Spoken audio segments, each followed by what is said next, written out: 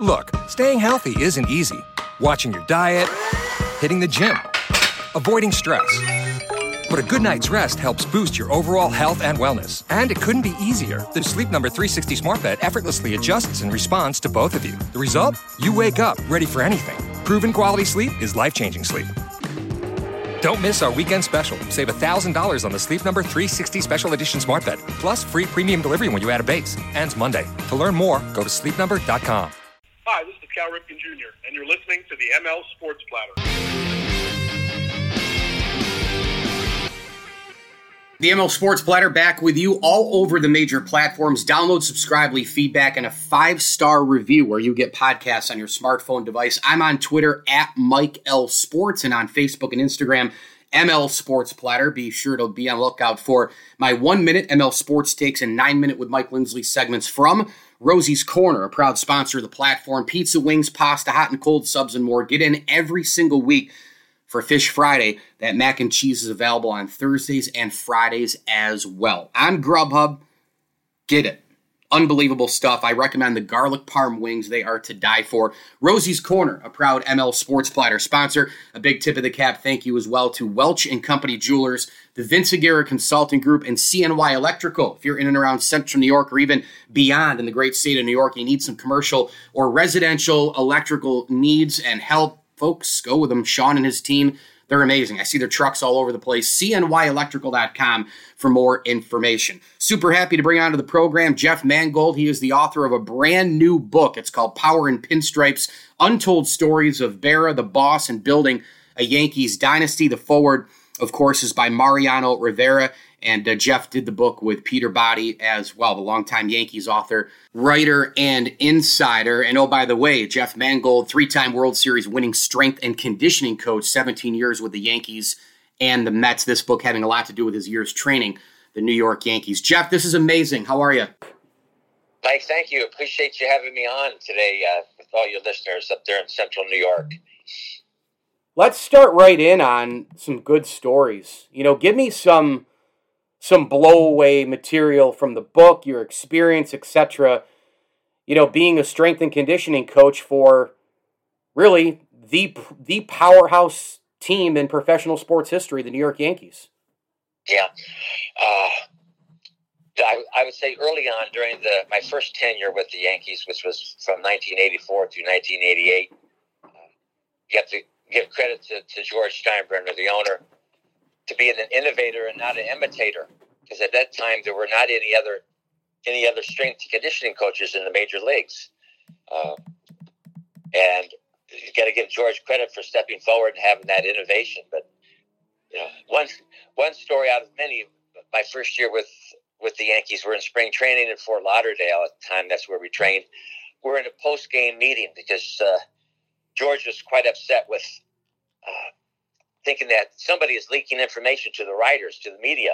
So we're outside in his trailer, in his office in the parking lot, and he's telling us that he's upset. Somebody's leaking information. So he goes, Mangold, get up. I want you to go outside the trailer here, go down the steps, and I want you to look around and look underneath this trailer too. See if there's anybody listening to us right now. I'm going, what?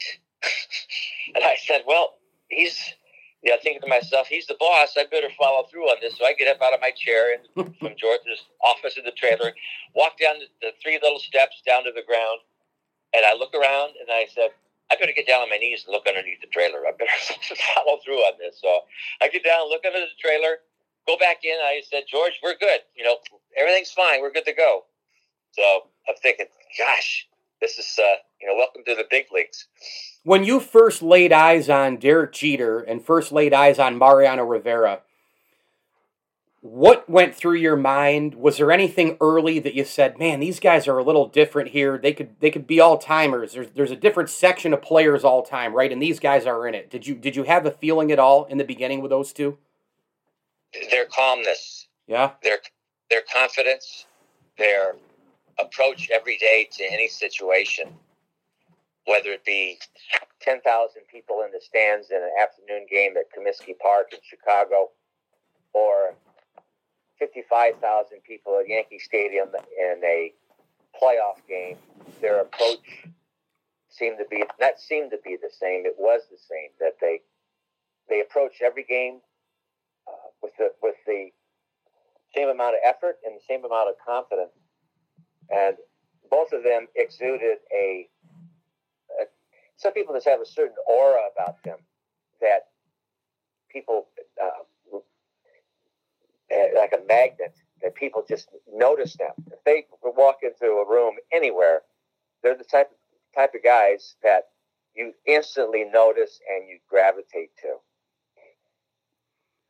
We obviously are super thrilled right now to be talking to Jeff Mangold, the terrific author with Peter Body, the new book out. It's called Power and Pinstripes, My Years Training the New York Yankees, the forward by Mariano Rivera. And if you know Jeff's background, his resume is unbelievable. 3-time World Series winning strength and conditioning coach, spending 17 years with the Yanks and the Mets. You can get him on Twitter as well, by the way, at Jeff_Mangold, the number 23.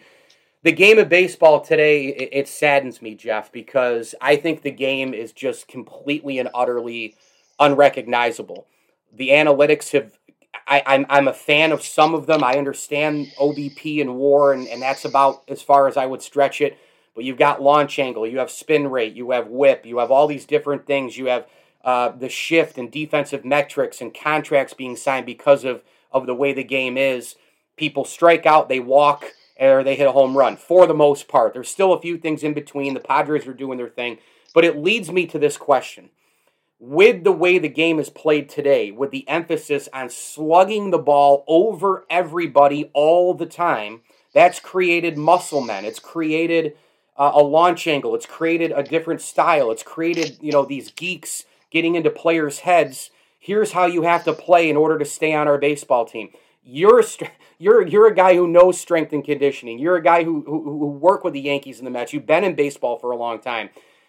What do you see? How do you respond to all these injuries in baseball, and the Yankees in particular, who for now multiple years in a row, they can't get out of their own way with these injuries? Yeah, it's such a gray area of. I think there's many intangibles or tangibles that go into this, of the being prone to injury or having a mass amount of injuries. And it comes down to one aspect is that the connective tissue of the body is not strong enough to withstand the forces which it produces to throw and to run and to swing. A lot of these guys are so strong, their muscle mass produces such force that tendons and ligaments and the supporting musculature in certain areas, especially when you twist in the rib cage and in the legs with the hamstrings, that you're having such force that it just cannot withstand it. The other people mention of teams are more guarded, and the agents are saying to their players, listen, if you feel something, if you don't feel right, let the athletic trainers know right away so that you're not going to be down for a long period of time. But a lot of these guys are down for extended periods of time. Yeah. So it's tough. It's really it's quite a question. And if I could bottle that I'd be like Zach Brown with my toes in the water and my ass in the neo. Yeah, there you go. Yeah, I mean, look, in no sport, I mean, you don't want your stars out. I mean, that's baseball does such an awful job with marketing, even when they're in there and playing. At some point in the season, you've got guys, Trout's gone, Tatis is gone, this guy's gone, that guy's gone, a bunch of injuries with the Yankees every year. It's a bad look. There's guys injured all the time. What was your relationship like with David Wells? That number one, he was a better athlete than what he looked like. That he was a big guy, rotund guy, and my relationship with him, my first time I met him was in 1998 when I was rehired by the Yankees. I flew down to Tampa just to see the facilities, maybe meet a few people, some administrators, coaches. This was about a month before spring training started. Pretty good year, by the way, to jump back in, huh? Yeah, it was. Definitely. Yeah. Definitely. Yeah. So I go down to Tampa, and I'm in the athletic trainer's room. David Cone and Boomer are in there getting some work done and just hanging out. So I get introduced to him, and Boomer goes, "You know what?" He says, "I pitch better when I'm heavy, so that's how I am." I go, so I say to David, I go, "Well, it looks like you're getting ready to have a pretty good year." So immediately he and Coney look at each other like, "Oh, what's this guy?" But you have to give him credit that once he got on the mound, that he was all business, and he had one of those breaking balls, that curveball, that 12-6 curveball that there are a couple people that I've tried to, even though you know that pitch is coming, if you're playing catch with them, you can't catch it. It breaks so much, so sharp, and you know it's going to break, but I couldn't catch it. But just think of trying to hit it. Tony Lilly, Ted Lilly? Ted Lilly, and another guy close to it would be Andy Pettit. Yeah. Their sharp breaking ball at the end. It just blows you away. There's no doubt. And I'll tell you something. The Yankee dynasty of that time, that's the last true baseball dynasty, as you know, Jeff. The Yankees, if you bring it up, baseball people, they immediately will go right to the Big Five. People say core four. I go Big Five. You can't leave Bernie Williams out. I understand he wasn't there for 2009, but he was an early Yankee, a farmhand, etc. They go to Pettit, Rivera, Posada, Jeter, Bernie, or they go right to Mo and Jeter. They go to the great bullpen, which was led by Rivera. They go to Joe Torre. They go to all the collection of hitters while they weren't built totally on the home run. They hit them out when they needed to, and they hit for average, and they never really led the league in home runs. They jumped to those things. Very rarely do they jump to the pitching. The starting pitching, you could argue, through those 5, 6, 7, 8 years, Jeff, they had like 3 or 4 aces on the team, and not just aces, guys who you could, unlike today, other than Garrett Cole, go into October with and trust. Cone, Key, Pettit, Wells, El Duque. That starting staff was lights out. Mike Mussina. Well, later on, absolutely, sure. Yes. Yeah, I mean, he never won a World Series with him, but he was still unbelievable in the playoffs. Yes. Yep. It did make it easier on relievers. Roger Clemens too, by the way. Yeah. Pettit. Yeah. But these starters would go deeper in the ball games. They would go 6, 7 innings, and then you would bring in a Jeff Nelson, you'd bring in a Mike Stanton, sure. or a Mendoza. Yep. Yeah, Mario Mendoza. Yeah. And then trot out Mo Mariano to finish things off. But as you mentioned, Mike, that team beginning in '98 when I came back to the Yankees, it is the chemistry that was involved that was off the charts. It's something that maybe a general manager can try to bring together. You look at their physical talent, you look at their performance, but the one thing that you really can't captivate is what type of person they are, especially over a 4 or 5 month period when all these players are together. Yeah. There's going to be arguments, there's going to be disagreements, but you also have to have fun, to love each other, and to realize once you go onto that field, between those lines, that it is all business. And these guys were all business. Jeff Mangold, our guest here with Peter Body. The new book is out, Power and Pinstripes, My Years Training the New York Yankees, the foreword by the Hall of Famer Mariano Rivera, major bookstores and online where books are sold. Make sure you go pick this one up. A couple more for you here, Jeff. You had unique relationships, right, and sort of personal tales in terms of finding your way with multiple Yankees. 2 of those guys were Dave Winfield and Ron Guidry. Get into that a little bit. Yes, that Winfield was just he was drafted in college by the three of the professional sports, which I don't think has ever been done before. NBA, because he played at the University of Minnesota basketball. He was drafted by the Utah Jazz. He was drafted by the Minnesota Vikings, even though he never played collegiate football, and by the San Diego Padres before the Yankees acquired him. but he was such a physical talent, but just a sharp intellectual personality. And to be able to watch him play every day was a treat, you might say. But also of elevating young kids, young players, to behind the scenes to take care of these guys, even if it was financially. Jose Rijo, young pitcher that came up. This is one of the stories in the book. He came up to the major leagues, and that he didn't have any proper clothes to go on the road trips. And he had a sport coat that came about halfway up his arm that he probably had since 8th grade. And Winfield and Don Baylor took him out and outfitted him with multiple suits and clothes to look the part and be the part and be welcome. And the other gentleman you mentioned was Ron Guidry. Yep.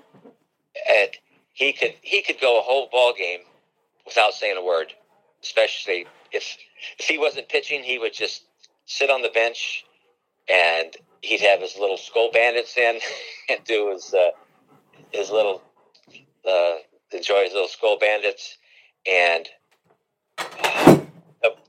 but he and Mariano were quite alike physically. Just so wiry, so explosive, to be able to generate such force, and that's what would the end result would be their pitches and their fastballs and their consistency. And he and Mo both were. They might have been, if he had to rate the center fielders in baseball, without them playing probably a game in center field, those two guys might be the top 5 defensive players. You should have seen those guys during batting practice. They would both man center field during their respective times. They would run down balls and make spectacular catches. Well, yeah, and late in his career, I mean, Mariano, tore his ACL doing that. He was out there screwing around, and such a great athlete. There's no question. The wiry act was amazing by Guidry. That 78 season was out of control, and obviously Mariano just waltzing into the Hall of Fame, as you know, as the greatest closer of all time. What do you hope people say about the book when they get done reading it, Jeff? I think that they one thing, they'll get to know the daily grind of a Major League Baseball season, but also the exhilarating moments that can happen along any day. You never know what is going to happen when you go to the ballpark, whether it be a perfect game, whether it be somebody hit 4 home runs, whether you're going to see a young talent for the first time like Bo Jackson come on the field and just make your eyes about pop out of your head from the athleticism and the power and the speed. Yeah. But also to be able to adapt.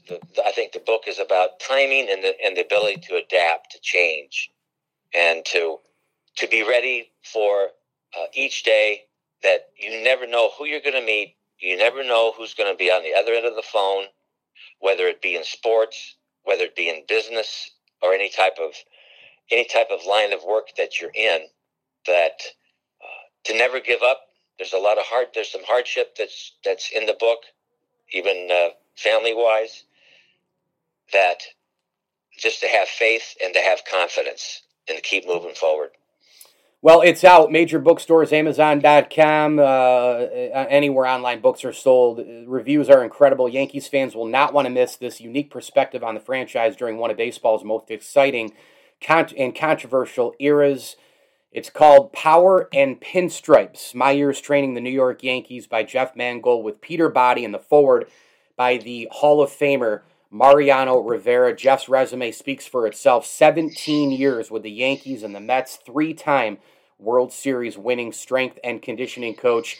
On Twitter at Jeff_Mangold, the number 23. Jeff, thank you a million for coming on. You're always welcome. Thanks just a bunch for doing this. And, hey, continued success, and the book's going to do great things here down the line. Thanks, Mike. Thanks for having me, and let's get together again soon. Appreciate it. ML Sports Platter is brought to you by our great friends at Stanley Law Offices, Brian Comboy of Mass Mutual, New York State, and Ken's Auto Detailing. If you're in and around Central New York, get on over to Ken's Auto Detailing in Cicero. They're doing the ceramic coating, inside, outside, wax and wash. You'll drive off your car, and I swear to you, it will feel like you have a brand new car. Get on over to Ken's Auto Detailing, a proud ML Sports Platter sponsor. Tip of the cap, thank you as well to the Swan and Whitaker families for their support of the platform, as well as Welch & Company Jewelers and Axe Exotic Pets. He is the author of The Best Little Baseball Town in the World. It's Galen White. Go get it. Major bookstores, Amazon.com, GalenWhiteBaseball.com, and on Twitter at Galen White. Galen, welcome aboard here, pal. How are you? My pleasure. Well, look, congratulations, obviously on the book, the Best Little Baseball Town in the World. Tell my listeners where that town is, how it became the little baseball town in the world under that superlative, the best. Crowley, Louisiana is about 70 miles west of Baton Rouge. The closest, slightly closer town is Lafayette, Louisiana. I didn't know where Crowley was until I started working this book in 2013. What got my curiosity was its star slugger, Conklin Merriweather, the home run king of the Evangeline League that they played in, a Class C league, made up mostly of Louisiana teams. He, after leaving baseball, he killed his mother-in-law with an axe. And I had not heard of Conklin Merriweather until one of his former teammates mentioned him to me and said he was the sorriest person he had ever seen, but also the greatest hitter he had ever seen in the minor league. So, as I said, that got my curiosity going, and I found out that there was a lot more to the story than just Conk Merriweather. Crowley became known as the best little baseball town in the world because from 1951 through 53, the town of 12,700 people topped the attendance mark, 100,000 mark in attendance 3 straight years, prompting someone to do the math and say that was equivalent of the Yankees drawing 80 million fans at Yankee Stadium.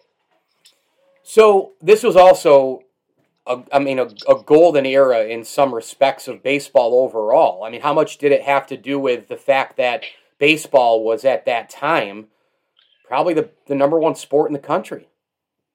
It was. In fact, in 1949, there were 59 leagues with 447 teams. By the end of the decade, in 59, you had 21 leagues with 156 teams. Crowley, however, did not have a team until 1950. It had a ballpark, however, kind of like out of Field of Dreams. They built it and they will come. They built the ballpark in 1948.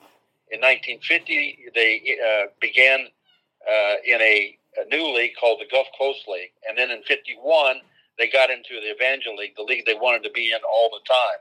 But Crowley actually came in after the peak of minor league baseball in 49. And in 51, 52, when they started to draw these big crowds, the minors were starting to suffer then from the combination of air conditioning and television. Crowley, it didn't affect them until 1954. Okay, so today's game, fast forward to right now, a lot of people are down on the game, including me. A lot of it has to do with the analytics. You've got the cutting of scouting departments. You've got the minor leagues being messed with Rob Manfred. I don't know what the heck he's doing with these new rules. You're putting a guy on second in extra innings. I mean, it's a game that some of us don't even recognize anymore. After writing a book like this, being a longtime baseball fan, baseball media guy, being an author, traveling around the country, being in a bunch of ballparks through the decades, are you bothered by the game today? Does it sadden you the way it is and what's become of it? Absolutely. It's awful, isn't it? It is. And I'm seeing the grassroots through my books. All 5 of my books, or 4 of my 5 books, have focused on the minor leagues, particularly in the 50s, to some degree into the 60s. But MLB is messing with the heart and soul of baseball, and that is the minor league fan. Most fans, such as myself, I grew up in Los Angeles. I was born and raised in Los Angeles. But in my early years, the L.A. was a minor league town. Sure. We had a minor league ballpark named Wrigley Field, which actually was the original Wrigley Field. The one in Chicago was called Cubs Park, right? And then later renamed. So I went to see ball games with my father and my brother at Wrigley Field, which was just like the one in Chicago. And so that was the bond that I formed with baseball, and it's similar to most fans. They didn't bond with baseball in major league ballparks until the Braves moved west to Milwaukee in '53. 11 of the 16 major league teams were in 5 cities. You had 2 in Boston, 3 in New York, 2 in Philly, 2 in St. Louis, and 2 in Chicago. So it was not the national pastime except for in the minor leagues. And that's where the fans bond with the players and follow them as they move on up into the majors. And here's the thing. A lot of the modern analytic people will say, oh, you're just being the get off my lawn guy. No, I'm not. Because I'm not saying we have to have baseball, be Willie, Mickey, and the Duke again in the 50s, or have the great Maris Mantle Yankee teams, Yogi Berra, etc., right into when the game changed and more black players were inserted and Latin players, and you had speed and pitching and all the rest with the Cardinals and the Pirates, and into the '68 season with Gibson and McLean. And I'm not saying it has to be like that. How about just 5 years ago, 5, 6 years ago, 8 years ago, 10 years ago, even 15, 20 years ago? Hell, you and I, I'm sure you would agree with this. I can't speak for you, but I'm sure you would agree, and I'll let you have your turn. Obviously, the steroid era was a time that really disappointed a lot of people, traditionalists among others, that, man, the game's going down. The numbers are going down. Barry Bonds ahead of Hank Aaron. This isn't right. 500 home runs isn't what it used to be. Steroid era was an era that baseball still hasn't taken responsibility for, and it should. But you know what? The game was better, during the steroid era. It was better then than it is now, right? Yes, the steroid era, what it did is distort all the stats that we've become accustomed to and have relied on to measure the different players in the game. In my previous book, Left on Base in the Bush Leagues, I write about Joe Bauman, who set the minor league record for home runs and was the all-time record of 72 in a single season, pre-steroid, by the way. Barry Bonds comes along and hits 73. So I write about Joe Bauman. What he ate beef and drank beer. All right, that's how he hit his 72 home runs, and he did it in 140 games. So when you look back and you see what some of these guys did earlier on with some of the numbers, that's impressive. I look at these guys today, and I'm not all that impressed. I know they're great athletes, but the game, like I say, getting back to the heart and the soul, they've lost that in terms of the fan. The fan is turning elsewhere to devote their attention. And, I look at the town of Crowley, Louisiana, which I write about in this book. It still loves baseball. In fact, they restored the ballpark that they built in 1948. They restored it 50 years later. And then during the pandemic, they spent $5 million to upgrade it, put in artificial turf, which I don't like, but in southwest Louisiana, it makes a lot of sense because of all the rain during the summer. And they put in new lights and new seating. And they're, of course, hopeful of attracting youth tournaments. But it's a great little ballpark, probably better now than it ever was. But the town still loves baseball. And the town did not turn its back on baseball. Baseball has turned its back on little towns like Crowley, Louisiana. Go get the book. It's all over the place. Amazon.com, Barnes & Noble, Books A Million, major bookstores. It's called The Best Little Baseball Town in the World, the Crowley Millers and minor league baseball in the 1950s. The author is Galen White. You can check him out at GalenWhiteBaseball.com and pick up a bunch of his other books as well, like Handsome Ransom, Jackson, Accidental Big Leaguer, and Singles and Smiles, how Artie Wilson broke baseball's color barrier. Terrific stuff there as well. Galen, what do you hope people say about this book when they get done reading it? One, that most people are telling me that it's a fun read. It's an easy read. In fact, the town of Crowley is known as the rice capital of America, so they're saying it's a rice and easy read. Nice. I hope that they learn one thing, and that is about small town America. Yeah. Baseball needs to focus more attention on small town America. Now, there's a way of doing that. They have, for at least 2 years, I think, played some games in Williamsport, Pennsylvania, during the Little League World Series. They're planning a game in Iowa, connected with the Field of Dreams. do something to reconnect with small town America. It might be through barnstorming during spring training. The teams used to barnstorm their way north, getting ready for the season. Why not do that again briefly? Go to some of the smaller towns. There's some neat ballparks in smaller towns. There are some historical ballparks. Rickwood Field in Birmingham, Alabama, which was built in 1910, used by both the Birmingham Black Barons and the white team, the Birmingham Barons. That ballpark is used once a year for a game there to kind of relive the era of the Rickwood Field. Go to Rickwood Field. Go to Grayson Stadium in Savannah, which is a neat little ballpark that's been around since around 19-teens. Go to Roswell, New Mexico, which still has a ballpark where Joe Bauman hit 72 home runs. Go to places where it has some history and do some things that reconnect with fans at the grassroots. That's what MLB can do. Plus, do something about their postseason arrangement with the television networks that have the games lasting to the wee hours in the morning, and young kids can't even watch the entire game. There's so much wrong with the game today. It's unbelievable. You mentioned, L.A. and West Coast and you growing up. Who did you grow up loving for players? Well, I grew up a fan of the Los Angeles Angels. They were a farm club of the Cubs, both owned by the Wrigley family.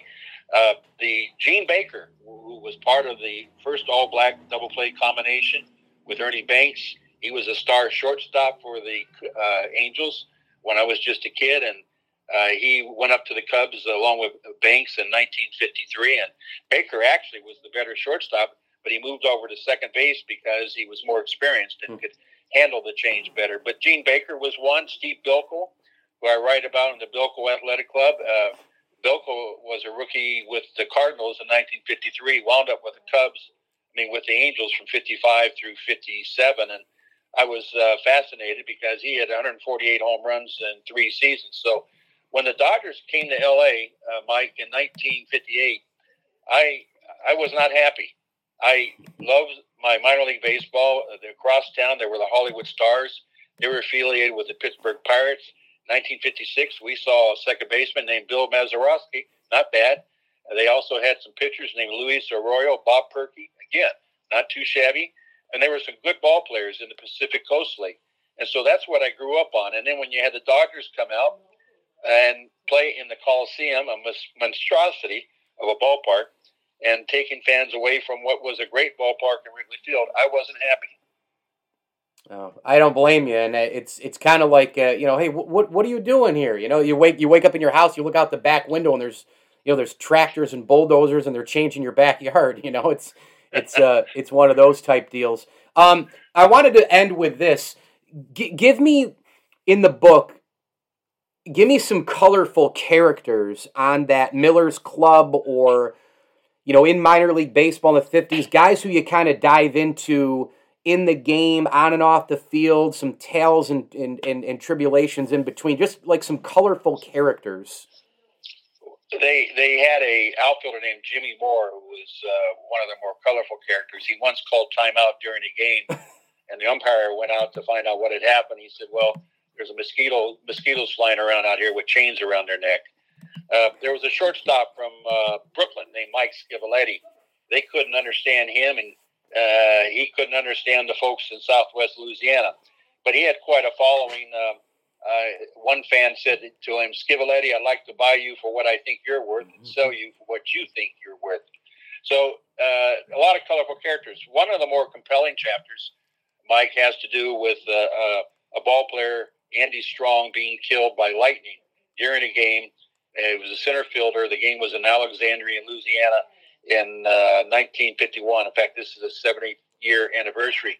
And so I interviewed the play-by-play announcer, Ed Kime, who was the voice of the Crowley Millers. His signature call was "Oh, Happy Day." But on that particular evening in Alexandria, of course, it was very sad. And his call when it first happened was "Lightning has hit this ballpark." So I interviewed Ed about what happened, and that is quite a compelling chapter. One I don't think you'll forget. Well, I would suggest to everybody to go get the book. It's absolutely terrific. The best little baseball town in the world, the Crowley Millers and minor league baseball in the 1950s. Galen White, of course, is the author. You can visit GalenWhiteBaseball.com, grab this book, grab a bunch of the others, including the Bilko Athletic Club, the story of the 56 Los Angeles Angels, and, of course, Left on Base in the Bush Leagues, Legends, Near Greats, and Unknowns in the Minors. Galen White has done it all with those books. Amazon.com, major bookstores, Barnes & Noble, you know where to go. Go get it, and, of course, follow Galen on Twitter as well, at Galen White. Galen, thanks so much for a few minutes, man. Continued success your way. Thanks, Mike. Appreciate it. The ML Sports Platter is brought to you by X Exotic Pets, Rosie's Corner, Prestwick Golf, and our great friend Brian Conboy over at Mass Mutual New York State. Tax-efficient retirement planning today with Brian. Go see him at advisors.massmutual.com. Get your financial future in order today with Brian Conboy, the official financial advisor of the ML Sports Platter. He's also on LinkedIn and Facebook as well. Back-to-back authors for this podcast. Hope you enjoyed it. This is the ML Sports Platter. Thanks to Jeff Mangold. Thanks to Galen White. I'm Mike Lindsley. Get me on Twitter at Mike L Sports. And as I always tell you, enjoy the games.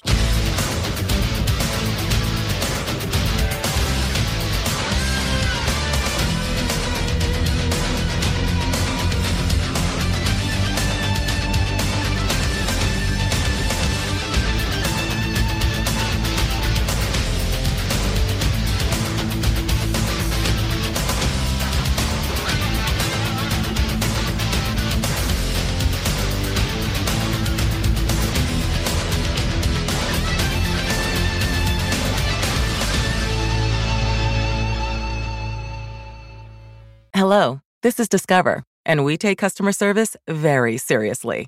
We know that if you have a question or concern about your credit card, that's a serious matter, and you need to talk to a real person about it. So we offer around-the-clock access to seriously talented representatives in the USA. Again, it's a serious endeavor. The only funny thing about it is Bob. If you call us and Bob answers, you're in for a treat. Get 100% US-based customer service and talk to a real person day or night.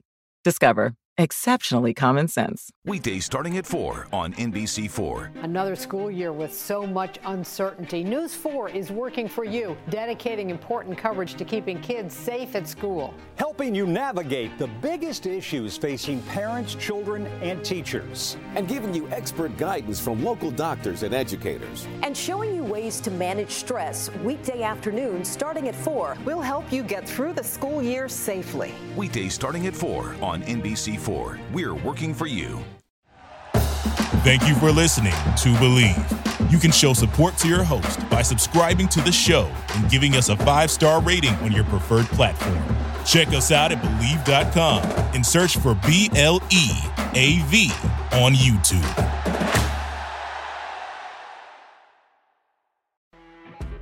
You know when you're listening to a true crime story that has an unbelievable plot twist that makes you stop in your tracks? That's what our podcast, People Are the Worst, brings you with each episode. I'm Rachel. And I'm Rebecca. We're identical twins who love true crime cases that make you say, didn't see that coming, and we hate the people responsible for them. Listen to People Are the Worst now on Apple, Spotify, or wherever you get your podcasts.